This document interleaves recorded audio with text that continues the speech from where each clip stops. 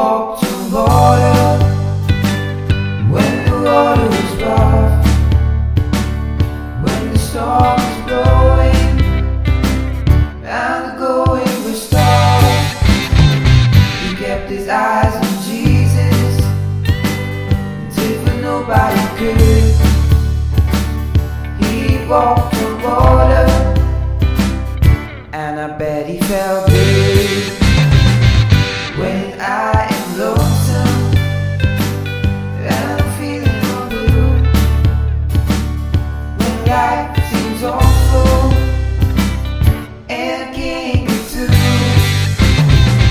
there's only one thing that I need to do, and that is, dear Lord, to fix my eyes on you.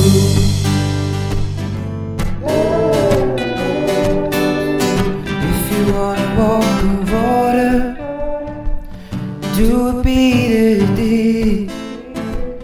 Keep your eyes on Jesus, not on the wind. The storms will keep blowing, there'll be trouble and strife. With your eyes on Jesus, you'll sail through life. Oh, you'll sail through life.